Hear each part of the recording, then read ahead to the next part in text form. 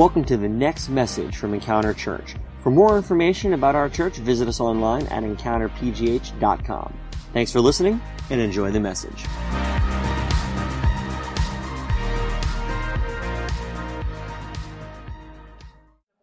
All right, everybody. Welcome back in. We're going to go ahead and get into the message today. I hope everyone enjoyed just a time of worship. I thought that was really powerful. It was really awesome. Thank you, Cam and Aubrey, for leading worship this morning. All right, so today we are continuing our message series called Coming Clean. It's really all about creating a spiritual focus in our lives. That's really what the theme of the month is, right? Like, we always want to start off the year, and everybody's thinking about New Year, New You, that whole thing. But the idea of really starting off the year in the right way spiritually and putting Christ at the center of our lives and investing in time in His presence, which will affect everything else in our lives, so that we can experience His plan for our lives, His purpose for our lives, and His protection. So coming clean is about what it takes to experience God on a daily basis and see Him working in our lives. And so last week we started our study for the 3 weeks on with a message called The Mountaintop, and it's really anchored in this passage of Scripture in Psalm 24, verses 3 and 4, which says, "Who may ascend the mountain of the Lord?" Who has the right to stand in God's presence? And it says, "The one who has clean hands and a pure heart." And so the big idea of last week's message, the mountaintop, was the path to God's presence begins with purity. If we want to experience what God has for us in His hopes, in our dreams, in our opportunities that come up this year, in the challenges and the struggles, if we want what God has for us in those moments, we have to have clean hands, a pure heart, and a willing spirit. Well, this week we're going to kind of dive deeper into that, and what does it mean to do that? How do we go about doing that? So if we want to be on that mountaintop space, if we want to stand in God's presence, if we want to do it on a daily basis, what do we need? And so I've titled this week's message, Deep Clean. I've entitled this one, Deep Clean. And so I want to tell you a story. When I was in college, speaking of dorm rooms, it's funny, we were just talking about dorm rooms. So we have one of those mini refrigerators. How many of you guys have ever had one of those in your dorm rooms? It's like a little mini fridge that you could have, like food in, or you'd have some drinks in, or other whatever you might want to put, medicine or whatever you'd put in there. So we had one of those in our dorm room, and it was me and one of my roommates. And we would, put food in there. Well, apparently something had at one point spilled in the refrigerator, and somehow actually I maybe even spilled, I think there may have been a couple spills, and something was actually spilled behind the refrigerator and sort of like dripped and like kind of pooled on the floor underneath the fridge. And so over time, we started to notice this sort of odor or smell that we couldn't figure out what it was. So we would come back to the room after class, and there would be that smell immediately because you're used to other smells, and so you walk into the room, and now all of a sudden there's this smell that you can't figure it out. So we're like looking around the room. Did I not do the laundry this week or in the last 2 weeks, which was not infrequent, or maybe is it the underwear that I'm wearing? I don't know, because because guys are kind of gross. I was never like that, but whatever. And so then we'd open the fridge, and it was like, oh man, it's in the refrigerator. So then I would look for something there's takeout, right, from a few days ago. So I would throw the takeout away and then assume everything was going to go away and then go about my life, and then 2 or 3 days later realize that the smell is getting worse and what is going on, right? So you just kind of do at first I tried to avoid it. I didn't want to deal with it at all. I would just, forget about it. I'd be like, well, I'm just going to go downstairs and do my homework instead of being in my room. Or, I would get a candle or an air freshener or something, right? That's for a while. But then the smell just started to kind of overtake the room. So then I was I tried to do the bare minimum to be able to clean out the refrigerator. I started, I got an air freshener and sprayed it around the room, and then maybe took a napkin and trying to wipe down the inside, threw away anything that was old. And it didn't work. Nothing would work until I realized that there was actually a spill of something. I still don't know to this day what it was because it had turned pink. underneath and behind the refrigerator. So we actually pulled the refrigerator out of the wall area, out of the little nook that it was in, and underneath was this like festering like growth of nastiness. And it took a scrub, it took like a nasty like, Lysol all over it, right? And clean up the whole thing to make the smell eventually go completely away. Well, just like my college fridge, okay? Each of us have things in our lives that smell or need cleaned up, right? Each one of us have things in our lives that we've either tried to avoid, right? That maybe we've done surface cleaning on, and kind of just barely addressed it or touched it a little bit. But in reality, what we really want, what we need, if we want to be what this verse of Scripture talks about, right, is who may ascend the mountain of the Lord, who may stand in his place, the one who has clean hands and a pure heart and a willing spirit. We need a deep clean so we can ascend that mountain. And so the Scripture verse that I want to look at today that talks about this idea of a deep clean, we're actually going to look at two passages of Scripture today. This one is in Revelation chapter 2. Verses 1 through 5. And if any of you have grown up in church, and or maybe particularly traditional churches, you've probably heard a lot of Revelation. But there are where Jesus speaks to various churches, right? And he tells them, you have done these good things, but I count this against you, right? He says, this is a problem that needs addressed. And I think it's really interesting because that's what God looks at us. We like to, particularly in American Christianity, we love that Jesus is full of grace, right? We love his goodness and his mercy and his forgiveness. We like the butterfly feelings in our stomach of being forgiven and filled with mercy. And so we go, well, I'm forgiven. What does it matter? But the reality is that Jesus looks at us and goes, you're my child and I care about you. And even though you got an A in that class, you got a D in this one, and that's a problem.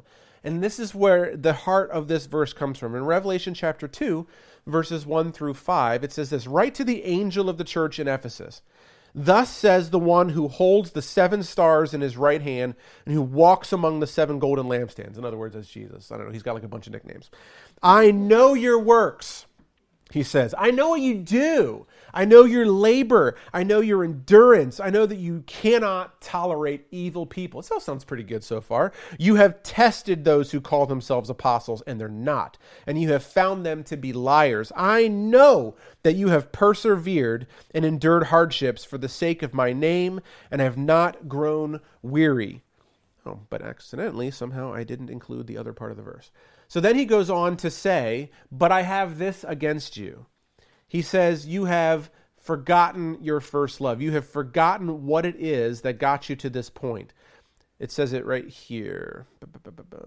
But I have this against you. You have abandoned the love that you had at first. The love you had at first.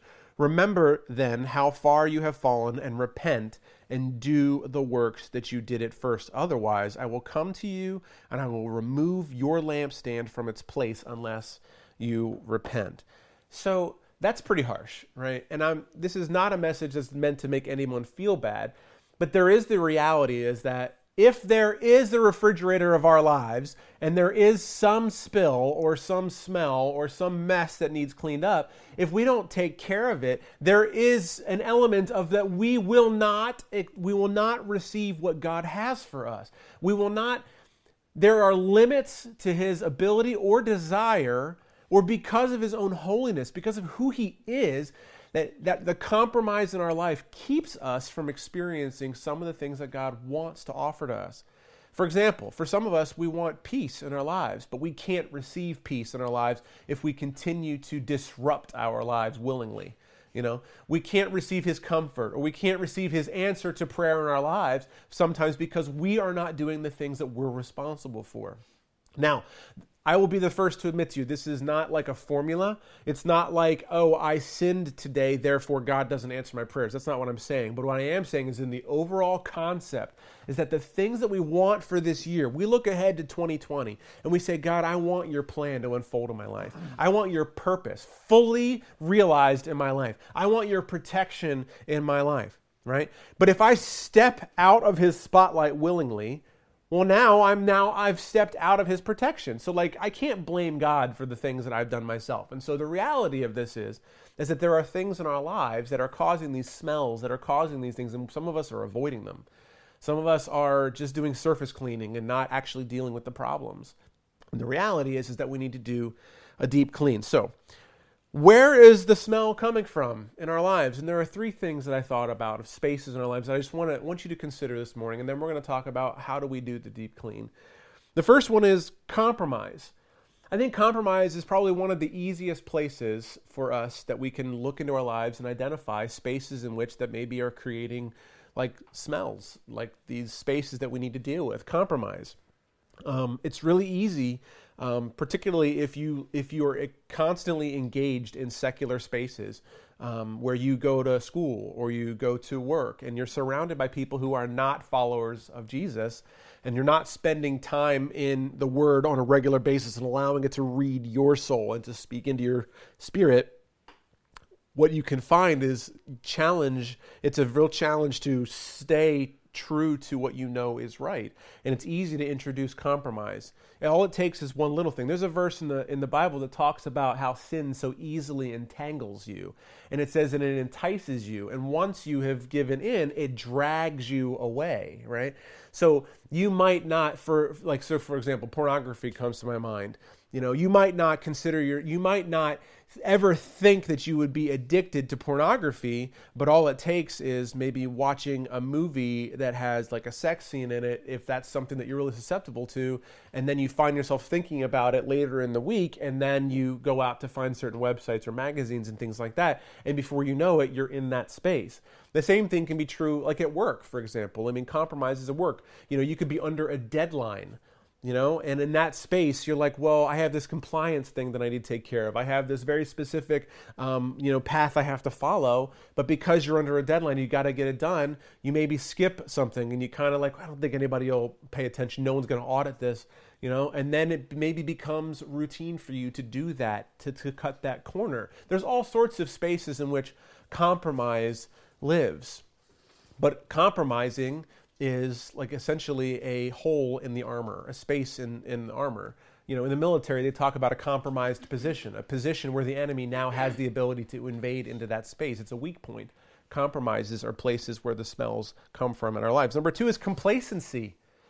So compromise, is willingness, a little white things over time, little tiny things that become bigger things. But complacency is like ignoring something. Complacency is getting so used to something that you just kind of forget about putting attention to it. It's like allowing the dust to just pile up in a space. It's like if you think about, again, that guard concept, it's like the guard, instead of being vigilant at his post, he's now like, looking at YouTube and just sort of not paying attention at all. That even though he's there guarding, like someone could just immediately show up and just take over in that space because he's being complacent. What are the areas of our lives that we're complacent in? The spaces in which we take for granted that God does things and we just assume He will, or the areas of our life to where we've stopped giving attention to the areas that we maybe had one time had an effort, and we said, I know I struggle here. This is a weak point for me, and I have put effort into that space. But over time, I've forgotten about it, or have allowed it to just kind of be uncovered. I might not be actively engaging in that thing, but I'm not actively pursuing, like blocking it either. That's complacency. So compromise, complacency, and then there's outright rebellion. And this is like when you think of the word sin, like willful sin, that's what rebellion means. In fact, the concept of sin itself, the word of it means like missing the mark, and it talks about rebellion. It's whatever God has said, and we're doing something else instead. And most of what we do that's wrong is willful like that. I mean, that could be just as much as, I know that God wants me to take care of my finances, but I'm going to go get that Starbucks anyway, right? That it could be as simple as that. Or it could be, breaking the law. It could be, anything that we know is wrong, anything that even like a compromise, if it's done willingly, is rebellion. It's hearing God speak to us, whether through a teaching like this, whether it be through a book that you're reading, whether it be through, reading scripture and the Holy Spirit like convicting you. If you come to church on Sunday and you're here, or on a Wednesday, or really anytime, and you really like sense the Spirit of God like pinpointing something in your life while you're here, and then you leave and then you forget all about it, that's rebellion. Like when you choose to do something even though you know that it's wrong, that's rebellion. And this is hard, right? I mean, all of this, compromise in my life, complacency in my life, and outright rebellion. I think about this passage of Scripture that we just read in Revelation, where he talks about it. He says, you have forgotten, you have abandoned the love you had at first. Like he was telling the people, the church of Ephesus, like, you have done amazing things, and you are doing amazing things. You are clearly know what's right and wrong. You judge like false prophets, and you said you're not welcome here because you are leading people astray, but I still have this against you. Like he's talking to the ones who he has propped up and says, you are an example, and yet there's an issue here. And so now I want to transition. In the Old Testament, this is usually where people stop reading their Bibles if they go through like the Bible in a year concept, right? It's real cool to go through Abraham and Genesis and into the Exodus, right? You like that whole story. It's very cool when you get through Joseph and then, even into the Promised Land and the battles and all those cool things. But eventually you get to like the Judges, and then after Judges, and you get into the prophets, and then they start setting up a king. And then you get into Kings and Chronicles. And that's where people really start losing interest because it feels more like a history lesson. But underlying what's happening there is that after King David had Solomon, and then after Solomon there was a rebellion, and the kingdom of Israel split into two pieces. And the southern kingdom and the northern kingdom both had kings. And what you read about in Kings, in 1 Kings and 2 Kings and 1 and 2 Chronicles, is essentially king after king after king. And every one of the passages says, and this king did one of two things.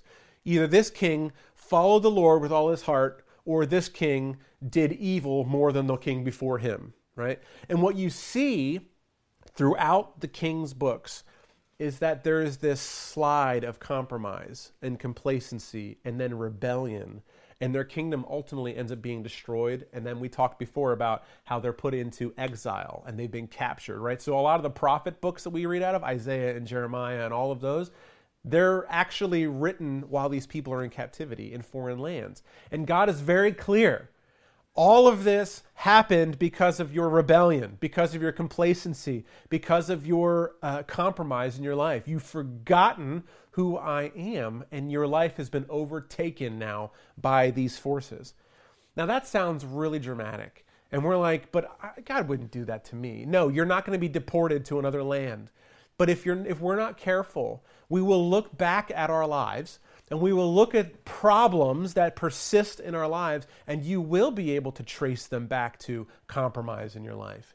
Bad choices that you have made. You will be able to look back over complacency. I lost my job because I was complacent at work and made mistakes. And you see what I'm saying? Or flat out rebellion. I've done things in my life that I'm not proud of, and now I'm reaping the consequences of those things. But how do we get out of it? What do we do? So we have these things in our lives. We know we need a deep clean. Well, we see in 1 Kings an example of one king who decided he was going to change that. 1 Kings 15, verses 9 through 14. In the 20th year of Israel's king Jeroboam, Asa became king of Judah. And he reigned 41 years in Jerusalem. That's a long time to flip the script and to change things for the better. His grandmother's name was Maacah, daughter of Abishalom. And it says this, Asa did what was right in the Lord's sight, as his ancestor David had done. And here's what he did. He banished the male cult prostitutes from the land. It sounds weird, right? From the land. And he removed all the idols that his fathers had made. He also removed his grandmother, Maacah, from being queen mother because she had made an obscene image of Asherah. Asa chopped down her obscene image and burned it in the Kidron Valley. The high places were not taken away, but Asa was wholeheartedly devoted to the Lord his entire life. Right? And then we go back to that first verse that we read in Revelation, when Jesus was calling out the church of Ephesus saying, this is what I have against you. What is the instruction he says to them? Remember then how far you have fallen. Repent and do the works that you did at first. Otherwise, I will come to you and remove your lampstand from its place unless you repent. So how do we do the deep clean? How can we be like Asa? When we look now, very clearly, God is saying to us today, there are things in our lives that need addressed. How do we address them? Well, right here in Revelation 2, we have three things. Number one is, what does he say? Remember. Remember. Remember all the messages that God has spoken into your life. Remember the things that Pastor Jared has said that the Holy Spirit has used to pinpoint something. Remember the time in your life when you were clean, when you had the pure hands and the pure heart. Remember the areas of your life and what it was like before you had compromise, complacency, and rebellion. Remember how God has used you in those times. Remember the things that God has said to you. Remember what your parents have said to you. Remember the ways that you know you were expected to ask. Remember those things and recall it to memory. And then number two, what does he say? He says, remember how far you've fallen, but then repent. Repent doesn't just mean saying you're sorry. Repent is actually an indication of turning around and going in another direction willingly. So the idea here that Jesus is saying to his people, and what Asa did was Asa reversed course for his nation. What he saw was compromise of the king before him allowed idols to be up, allowed the temple of God to be used for other purposes other than worship, right? He allowed, these kings allowed other gods to be present. They allowed laws to be changed. They allowed all sorts of things to happen. And the first thing Asa did was he remembered what God said to them, what the law said. He remembered what it was like, in the olden days, and he took action. He repented physically by removing those things and changed the course of his behavior, but also the behavior of his nation. So for us to repent, for each of us, that means identifying the spaces in our lives that need cleaned and actually doing something about it. It means removing them. And he went so far as to remove his own family member from a royal position. Now, I don't know about you, but if my mom or my grandmother was in an official capacity, in an official position, that would be really hard because that's going to cause a whole lot of family drama. Right? It's going to be painful. There's going to be consequences to the fact of that decision. And the reality is that in my life and in your life, that if there is something that has caused compromise, something that has caused complacency or is rebellious in your life, that some of those things, removing them out of your life is going to be painful, it's going to be hard, it's going to be difficult, and will probably create drama or difficulty or obstacles for you to continue to keep that up. You might have a friend that you have to stop hanging out with. You might have to change the way you spend your money. It might mean stopping watching a certain TV show in the middle of the season. It might mean, not reading a certain book. It might mean stopping going to a certain place. It might mean stopping drinking. It might mean, ending a romantic relationship. There are all sorts of things that it could be that when you do it, it's going to be hard and will be difficult. But what we see from Asa's life is that it says that he was wholeheartedly devoted to the Lord his entire life. And he's one of only 2 or 3 kings out of the 30 of them that actually set their lives in the right way and is recalled as being men after David's heart. And David is known after being a man after God's heart. We have to remember, we have to repent, and then it says repeat. Continue doing it over and over and over again. Because the reality is, and we see this in Kings and really throughout the entire Old Testament, is that we keep going back to those things. And I'm not saying that, whatever it is that you need to address in your life, that when you address it now, that it will be gone forever. What I know to be true, and this is really where complacency and compromise come into play, is that you maybe put up guard for a while, and you do a good job with it, but then you become complacent with it, and then it needs to be, addressed again. Some things, different things for others, will last for the rest of your life. Certain things that you will struggle with will be things that you are just more susceptible to them. You will always deal with it, and you need to acknowledge that. Remember Scripture says. Remember that.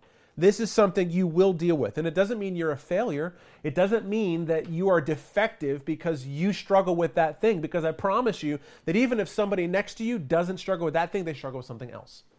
We are human beings and we are weak. We are individuals who naturally have sin built into us. It's part of our nature. And for some of us, it's fear. And you will struggle with fear forever. Doesn't mean you will be controlled by it, but it means you will have to pay attention to it. For some of you, it's lust. For some of you, it is overspending. For some of you, there's all sorts of things. But repeat this process. Remember what God has called you to. Repent of the things that we have done wrong or the areas that we've allowed to be complacent or compromised or be rebellious against.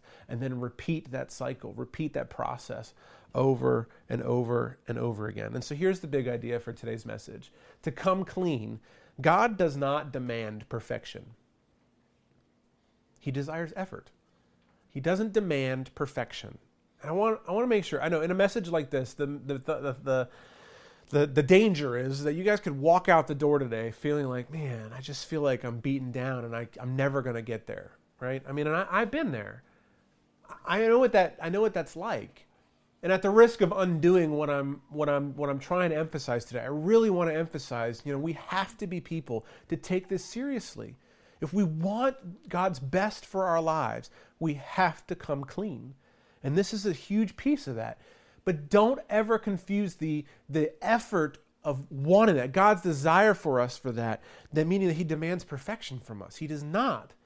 But he desires the effort. And that's what complacency, that's what compromise, and that's what rebellion are. That's not making the effort. That's the opposite of it. That's ignoring what God is saying to us. That's willingly choosing to do what God has asked us not to do. Like, that's not making an effort.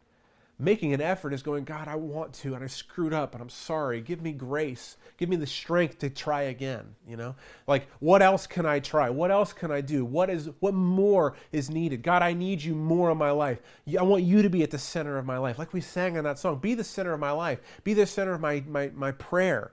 Does that mean that I need to be, that I need to take a break for something? Like whatever, like that's the willing spirit we talked about last week. In order to have the clean hands and the pure heart, we have to have a willing spirit.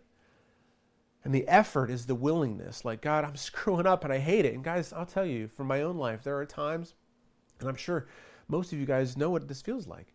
That you want, it's not that you don't want to be better. You don't want to continue to rebel, but sometimes you do it because you can't help yourself or it feels that way, and then you just feel gross. You feel guilty. You feel ashamed, and you hate it. And even in those moments, God is not looking at you like as, I can't believe it, you're done. It's the last time ever. That's not the way that it is. Like, God will always respond to a broken, contrite heart. He will always respond to repentance with the right heart. So to come clean, God doesn't demand perfection. He desires effort. Remember, repent, and repeat. Let's close our eyes and let's pray. God, these messages are hard and they're challenging, and I pray right now against even complacency in our hearts. Maybe for myself or for others in the room, we hear a message like this, we've heard messages like this before, and we don't want to deal with the things in our lives that throughout it, you're just like a woodpecker chipping away at it, but we just keep like ignoring it. We keep ignoring it, or we keep just avoiding it, or we do like real basic surface things to make it feel like it's better. We just kind of cover it with the smell a little bit, cover the smell up, and then we just go back to our lives. And there are things that you are calling out today. There are things that you are looking at us. You're saying, Jared, you're saying to each individual in here, like, I want more for you. I have more for you, but you can't get there if you aren't willing to take a look at these areas, if you're not willing to do something about it. Your complacency, your compromise, your rebellion. God, we give you permission right now to shine a spotlight in our lives, to identify the areas of our lives. And right now, even if some of us are blind to it because we don't want to see, or we've trained ourselves for so long to ignore it, maybe even, like there's some of us, we walk with a limp, and we get used to it, and that's the way we walk the rest of our lives because we've ignored it.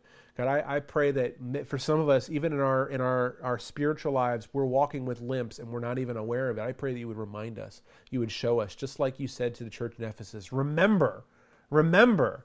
God, I pray right now, Holy Spirit, cause us to remember who you have called us to be and show us the areas of our lives that are not measuring up.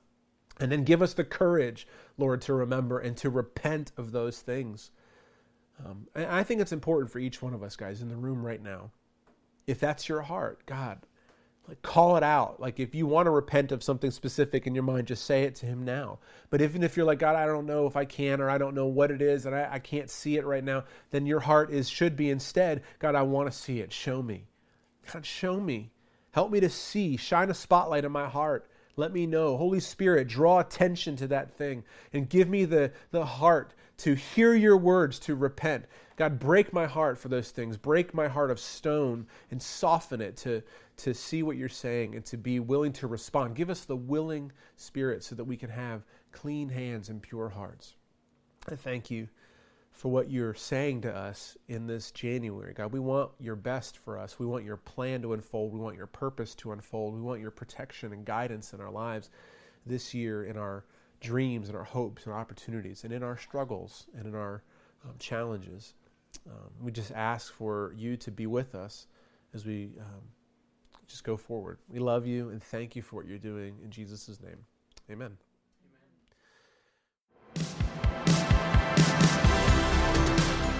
Thanks for listening to this week's podcast. If you call Encounter Church home, or if you'd like to partner with us to support the work that God is doing here, you can take advantage of our online giving option. Just go to encountergiving.com.